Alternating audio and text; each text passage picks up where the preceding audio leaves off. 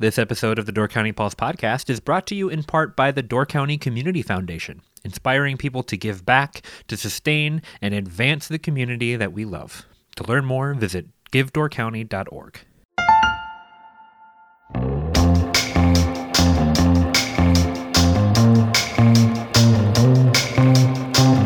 Hello, and welcome to the Door County Pulse podcast. I'm Andrew Clyden, and I'm joined today by Deborah Fitzgerald, writer and editor for the Pulse. How's it going, Deb? Great, Andrew. How am I supposed to say, how are you? Well, that's polite, generally. I wasn't sure if I was going to step on your next move. No, I don't have... Listeners of the podcast will probably have guessed at this point that I don't have a grand plan for the episodes. Okay. And I just kind of wing it. I don't even know what we're going to talk about Well, I just today. remember that one time when I said something at the end of the podcast when you were signing us out and you had this 30-second pause because I stepped on it. Well, you broke my brain.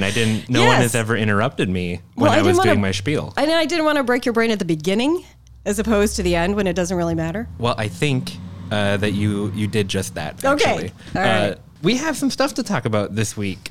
Some stuff that I find pretty interesting. One of the first things that when I saw this headline, I immediately went into panic mode because Sturgeon Bay is deactivating their tornado sirens. And Deb, I live in Sturgeon Bay. What am I going to do? Oh, well, you don't technically live in Sturgeon Bay, do you? I probably live close enough to hear them at least. Yeah, you may, but do you know what to do when they go off? Run and hide, right? Okay. Have you heard them ever? Nope. Okay. Now, I think that, I grew up in Minnesota. Not a lot of tornadoes in Minnesota either. So Except for recently. Yeah, they're coming back in Minnesota. Well, then I'm glad that I moved over here. I actually got a photo of one while I was out there working. My experience with tornado sirens is that they fire at the beginning of every month.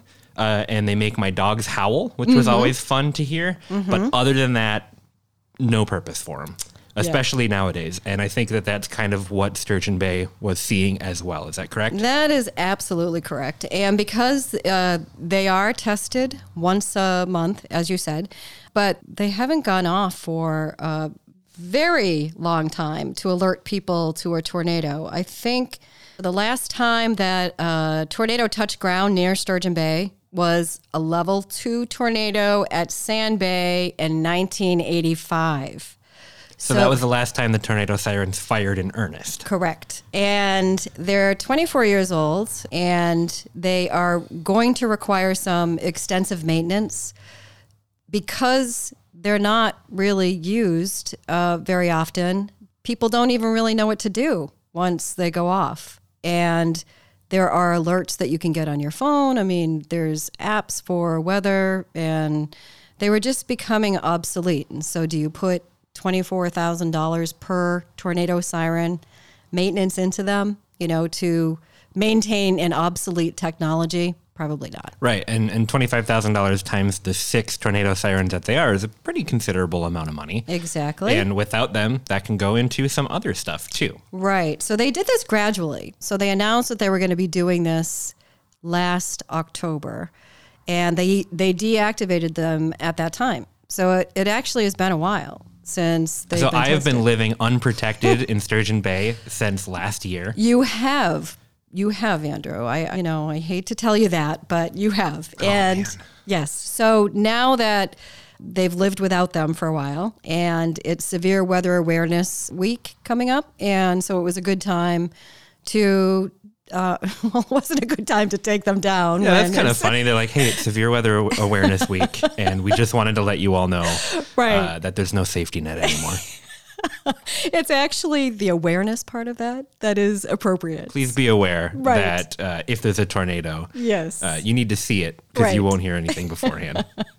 So they are raising awareness that they're taking them down, but they've really been decommissioned for a while now. Right. And I'm joking a lot, but at the same time, it's like, I don't think a tornado siren, especially in a place like this, is necessary in any way. I'd be interested to hear, how useful they are in places where tornadoes are more frequent. If people are using those as their primary alert, or if severe weather alerts on their phone have preempted that. I wonder what comes out first, basically. If you're going to get an alert on your phone before the siren goes off, or or how it goes in that way, or maybe in more rural areas where there's less internet access or things like that. But I can't imagine that people aren't getting weather alerts on their phones in most areas. Sure. So. And then, people are largely inside. We're more of an indoor society than we are outdoor, except for the past year, of course, when people rediscovered the outdoors. And the tornado sirens were not designed to be heard inside. They were designed to be heard outside. So to protect you, to alert you to get inside if a tornado sighting had occurred. And it did just occur to me that the last time a tornado touched down in Sturgeon Bay, I'm not quite certain if that was the last time the siren sounded to alert people that there could be a tornado. Right. Yeah, that's a good distinction to make. Okay. You also mentioned that, sirens weren't necessarily designed to be heard inside, but what's the closest you've ever lived to a tornado siren? I've worked pretty close to a tornado siren, but I have not lived close to one. And in fact, where I lived prior to this, it was tornado country, really. And there was a tornado siren across the river. It was a really rural area, so it was about a quarter mile away. So I did actually hear that quite a number of times over the past decade. Yeah, my childhood home growing up had a tornado siren one door down from where I live. So every month when the tornado siren would do its test, I definitely heard it inside my house. It was the only thing I could hear. So I'm pretty familiar with them. But I have to imagine that they stopped sounding when I was, a teenager as well, because this is a childhood memory that I have. Interesting. Not like one from my adolescence. So who knows if that tornado siren has been active back in my hometown. Right, and I think that it was probably, you grew up in the suburbs of Minneapolis, is that? I grew up about 45 minutes north of Minneapolis. Okay, so not really the suburbs, kind of rural.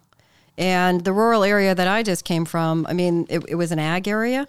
So, agricultural producers were out in the fields. There were a lot more people, outside, but I don't even know if they would have heard them. So, right. Yeah. Yeah, I have fond memories of hanging out with my friends underneath the tornado siren and screaming as loud as we could to hear if we could hear each other. Oh, interesting. And we often could not.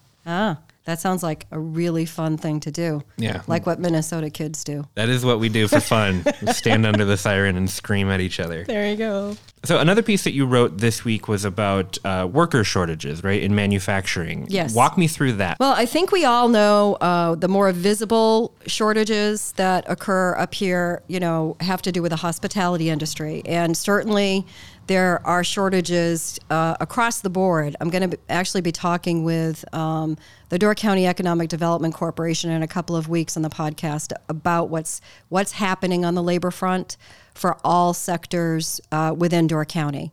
But this particular story has to do with the manufacturing sector because that one's more invisible to us. They're not just in the industrial park. There are about 62 manufacturers across Door County, and there are, a lot of them are concentrated there. But it's kind of out of the way. You don't really see them, so it's not something that is as visible as hotels or restaurants or bars that need employees. Yeah, we tend to focus a lot on the tourism industry, Sure. but the industrial industry, the manufacturing and that sort of thing is a huge part of it. And one thing that I really enjoy in my conversations with Kelsey Fox at DCEDC is about how we interact with the manufacturing section of the economy down here pretty much every day and don't even know it. So there's devices that we use or that the hospital uses that uses parts that were machined right here in Door County, and that's a national thing.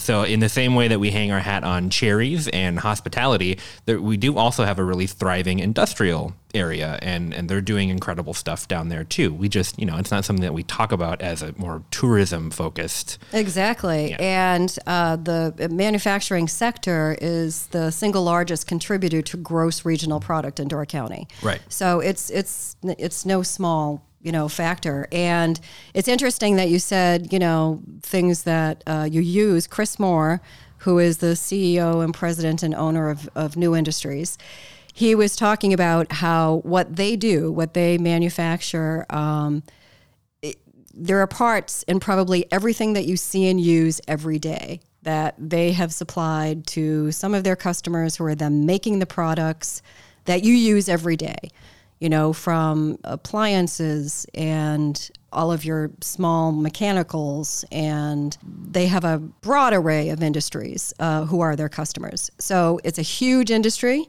And they have a difficult time, like everybody in that industry sector, in attracting younger people to come into production.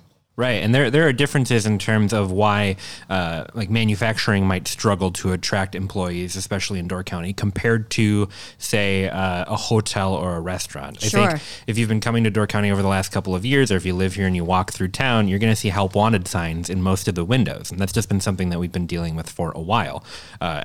We've talked on the podcast a couple of times about why the tourism industry faces those types of hiccups, but why specifically manufacturing, and what are some of the more specific issues or challenges that they have? Sure.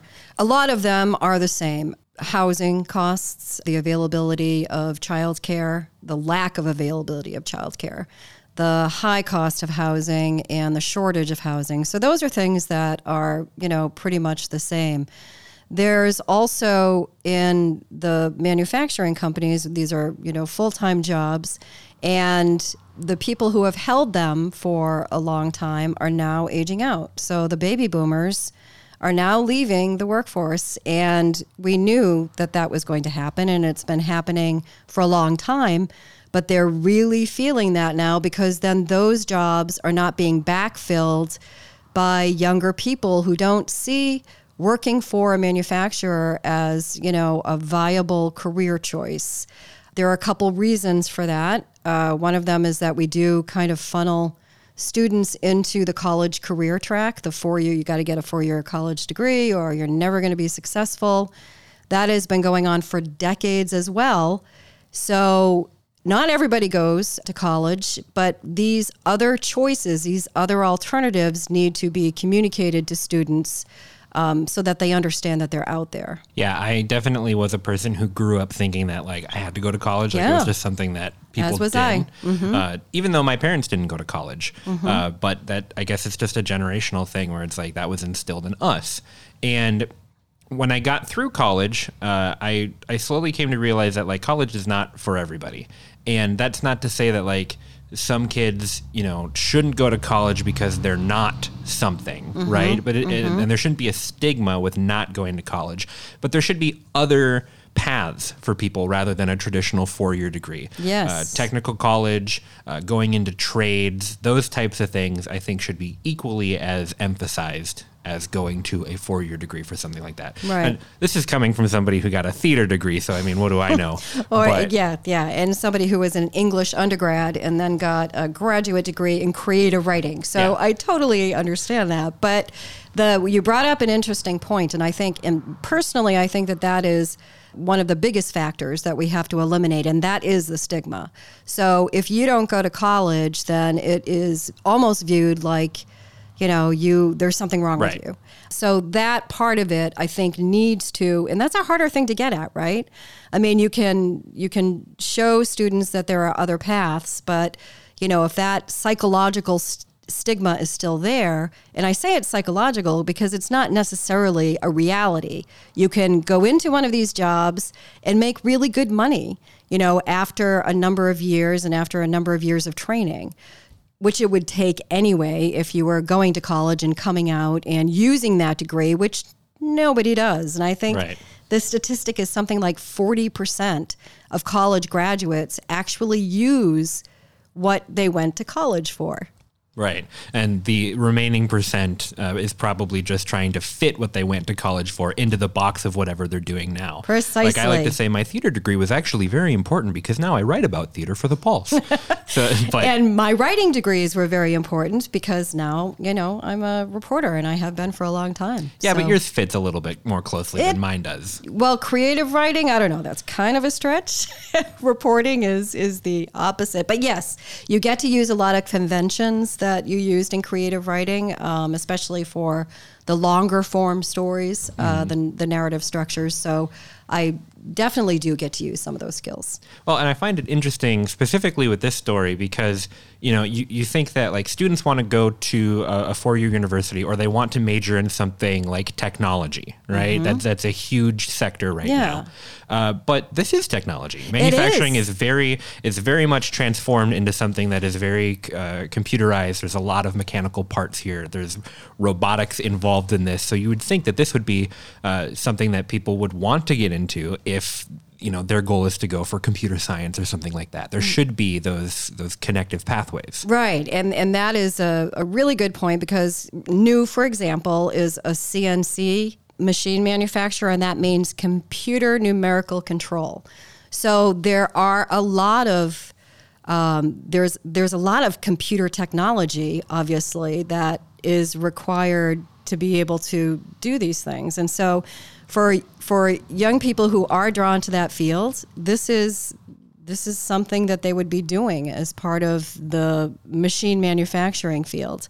Another thing, because of the human shortage, these machines are becoming increasingly automated, so that they are using more robotics. They're having machines brought in, not just New, but companies across the country. So as the labor shortage increases, then automation increases as well. Therefore, there are fewer human jobs that are available, but they need to do that in order to be able to keep up with production. Right. So I think that's maybe a bit of fear-mongering, right? So if you're afraid that the singularity is approaching and robots are going to take over society, then you got to get a job in manufacturing in order to stop that. Well, some manufacturers, are going toward that zero sum. I mean, that they don't need to have human workers. But again, in talking with Chris Moore at New Industries, he said that, even though they are amping up the robotics in some of their machines, that won't ever replace humans entirely in their particular company. Right. I mean, the robotics definitely help in certain things. I think about like manufacturers who are creating parts for pacemakers, right? Those are incredibly small pieces, so much so that they're kind of impossible to do by hand. But you need somebody making the designs. You need somebody running the machines. Machines need maintenance, all those types of things. So while they are automating things, I don't think that they're necessarily cutting out jobs the way you might think they are. Mm-hmm. Yes. They are definitely cutting into jobs, but not cutting out entirely. Right. But jobs that aren't being filled. Right, and that's the bigger issue here. Yes. Anything else that's interesting for people to know about this particular story? No, I think we pretty much covered it. Cool.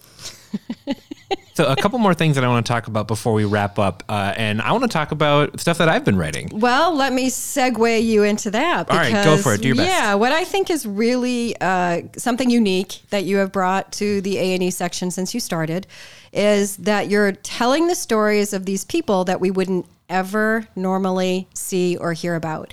And these are all of the people that enable our theater productions to be brought to the stage to audiences. So right. I've learned so much just in reading your pieces that I'm sure that our readers have as well. Well, I appreciate that. And I've gotten a lot of great feedback for this series on technical artists and people who work backstage. But I'm more working as a conduit to tell these great stories, right? So I don't want to take too much credit for telling these stories, because I think they're stories that should be told, right?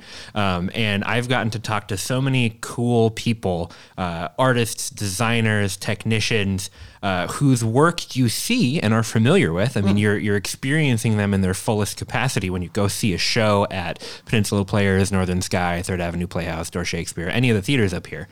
But unless you know what you're looking at or have some sort of background in theater, a lot of times they're fading into the background, as they should, or you just, you don't talk about them unless something goes wrong. I talked to Kyle Pingle at Peninsula Players, and he said that as a costume designer, the only time like his name is on people's lips is when something goes wrong. If a wig doesn't look right, or if a costume malfunctions or something like that.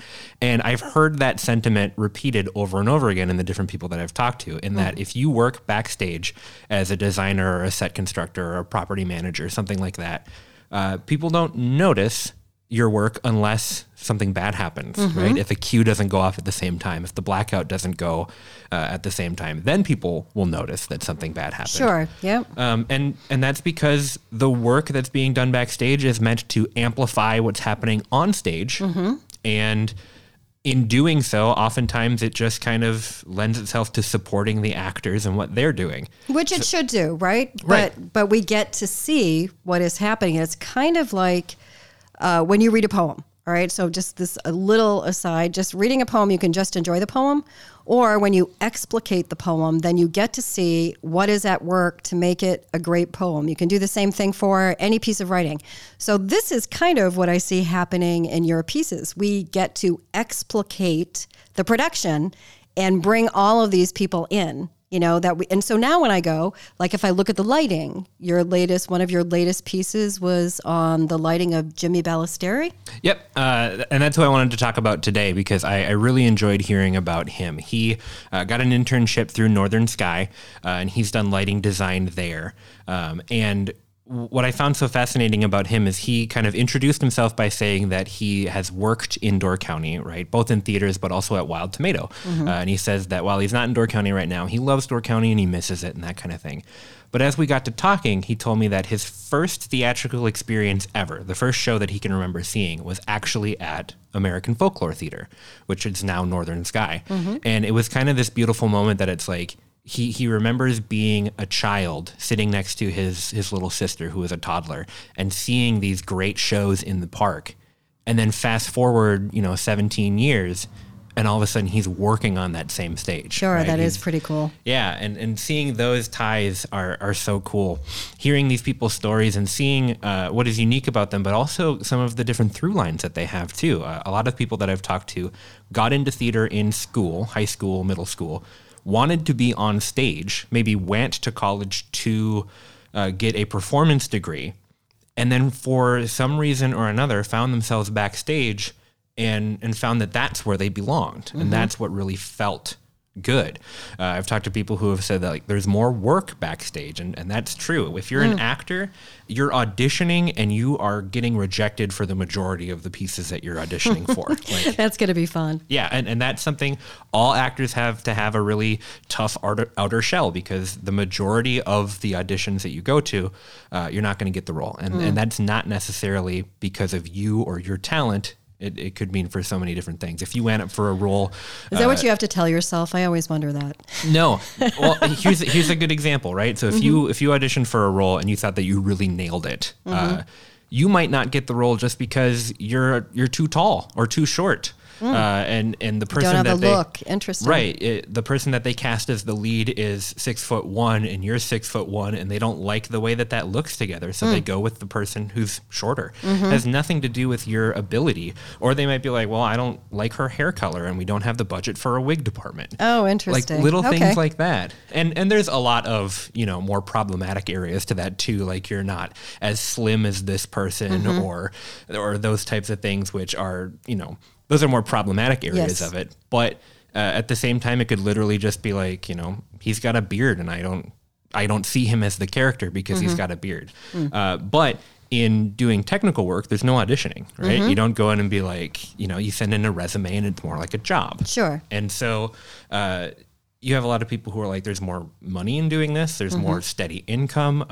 But then also there's people who just were able to find that the artistry of it suited them more. And they like being able to amplify what they're seeing on stage. Sure. Rather than necessarily being on stage. Okay. But in doing so, you do give up the recognition that you get on stage. And so that's kind of what I wanted to do with this series. I wanted to tell those stories, but I also wanted to give people, your average theater goer, a little bit more context so that when they see a show, they can go away and be like, wow, I really like the costume design and the costume designer did a great job doing X. Did you notice how or even noticing that they have costumes, right? Right. I mean, because when you're watching a show, you're not really focused on that kind of thing, what they're wearing. Or being able to say, did you notice the lighting design in this scene, how effective it was at, portraying this mood or something like that? Yeah.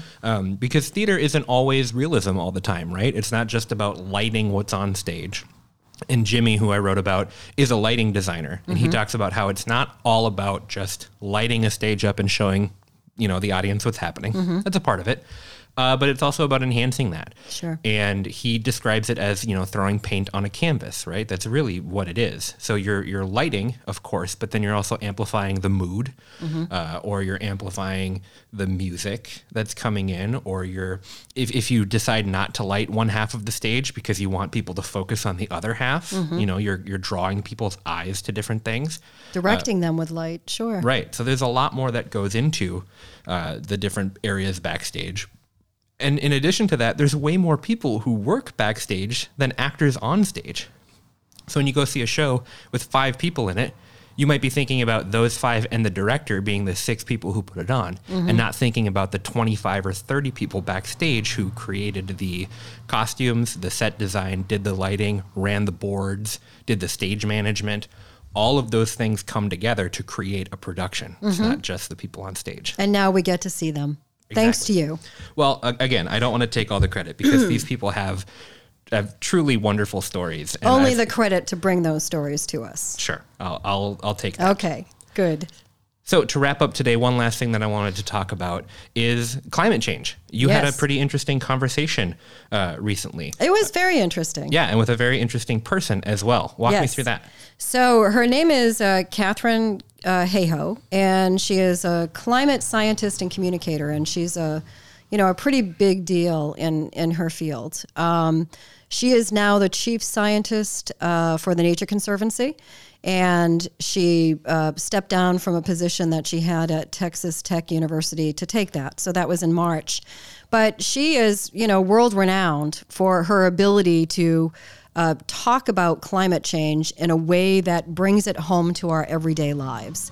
Right. So even though she's a scientist, and that happens to be her field, the atmosphere, she, talks about making connections between what climate change means to you as a father, or to, a mother, or somebody who loves to hike, or somebody who is active in their church. I mean, she finds out what their values are and then connects those with the consequences of climate change. Yeah, I find that interesting, reframing how you talk about it, because so much of our discourse about climate change is not necessarily based in the science of it, right? It's based in more fear-mongering type things. Or based in the science and not believing, and either believing or not believing the science. And as she says, when people tell her that they don't believe in climate change, she says that she doesn't either because it's not a religion.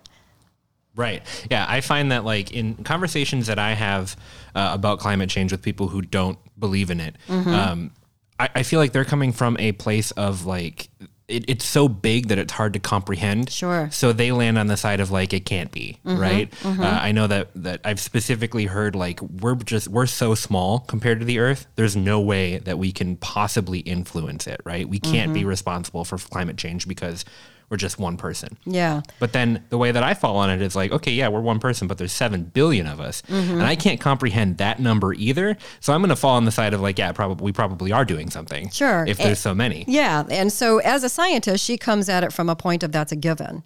And so then it's how do we move beyond that to start making some changes in our lives, or first of all, to see why we should be making those changes. And that's the connection, right, between what we value and what we can do and why climate change is important to us. Right. So then you move from there to, some of the changes that you can make. But the whole way that she frames it is interesting to me. And her TED Talk on the topic was very popular. It reached almost 3.9 million viewers. So she really has a down-to-earth way of connecting you with climate change. And before she took this position as chief scientist at the Nature Conservancy, she used to work with municipalities and organizations across the country to talk about some of the changes that they could incorporate in order to prepare for climate change. So she would look at circumstances that are happening right then and there, whether it was more droughts or supersized droughts, really heavy rain events that continue year after year, large storm events, and then, maybe it's a cooling center that you have to put up in the community so that people can go to a place where they can be cool, changes like that she used to work with. So this is something that, organizations and governments across the country are actually trying to prepare for, and she helped them with that. Right. Yeah, and I think it's all about that reframing idea, right? Mm-hmm. You had a great quote in there about cigarette smoke from her as well. Do you have that quote? The quote about cigarette smoke, I can just, paraphrase it, which is basically, you have smoked a pack of cigarettes a day, but you don't have emphysema, you don't have lung disease, and you're not dead yet. So it's not really true that cigarette smoking is bad for your health, right? Right. So that's kind of the way we are viewing climate change. And she talks about it like that, like people who have, not exercised their entire life.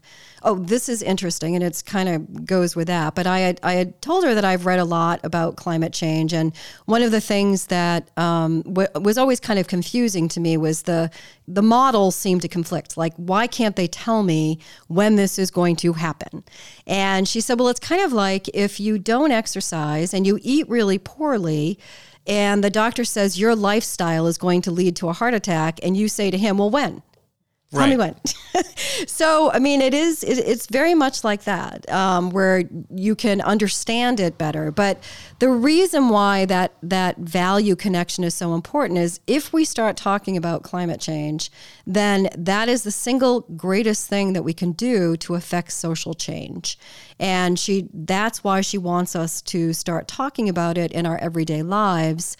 Whether it's cigarette smoking, because, now it's pretty uncool to smoke cigarettes because we started talking about it. Right. So that's the kind of force that she wants to take place by us talking about it. Right. Yeah. And I do appreciate that she's coming from a place of like, let's just start conversations. Yes. Rather than like, I feel like people push back when it's like, well, the government wants to take our cars and we can't do this. We can't eat meat. But this is coming from a place of like, okay, let's not think about all of that stuff. Let's just talk and let's, open the dialogue up. Exactly. And, we should definitely make note that the reason I was talking with her was to preview the Door County Coalition's, the Climate Change Coalition of Door County Season of Action. So normally they have a forum that coincides with Earth Day, which is April 22nd. And this year they're doing a Season of Action. So they have a number of different things. They have 3 speakers and on 3 Wednesday evenings, and Catherine Hayhoe is one of those. So she's kicking it off on April 21. Of course, it's virtual, and so people will be able to tune in and hear for themselves. She's really a very dynamic speaker. Great. Well, I encourage people to check out that article and also to tune in for when she is speaking. Deb, is there anything else this week that people need to know before we wrap up? No, I don't think so. All right. I think we covered it all. We did it. Thank you so much, Deb, for coming on and chatting with me, and I look forward to chatting with you again soon. Okay, thanks, Andrew.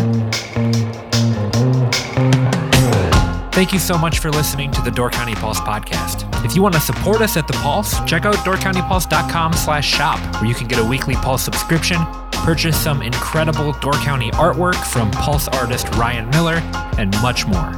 We hope you've enjoyed the Door County Pulse podcast, and we will see you next time.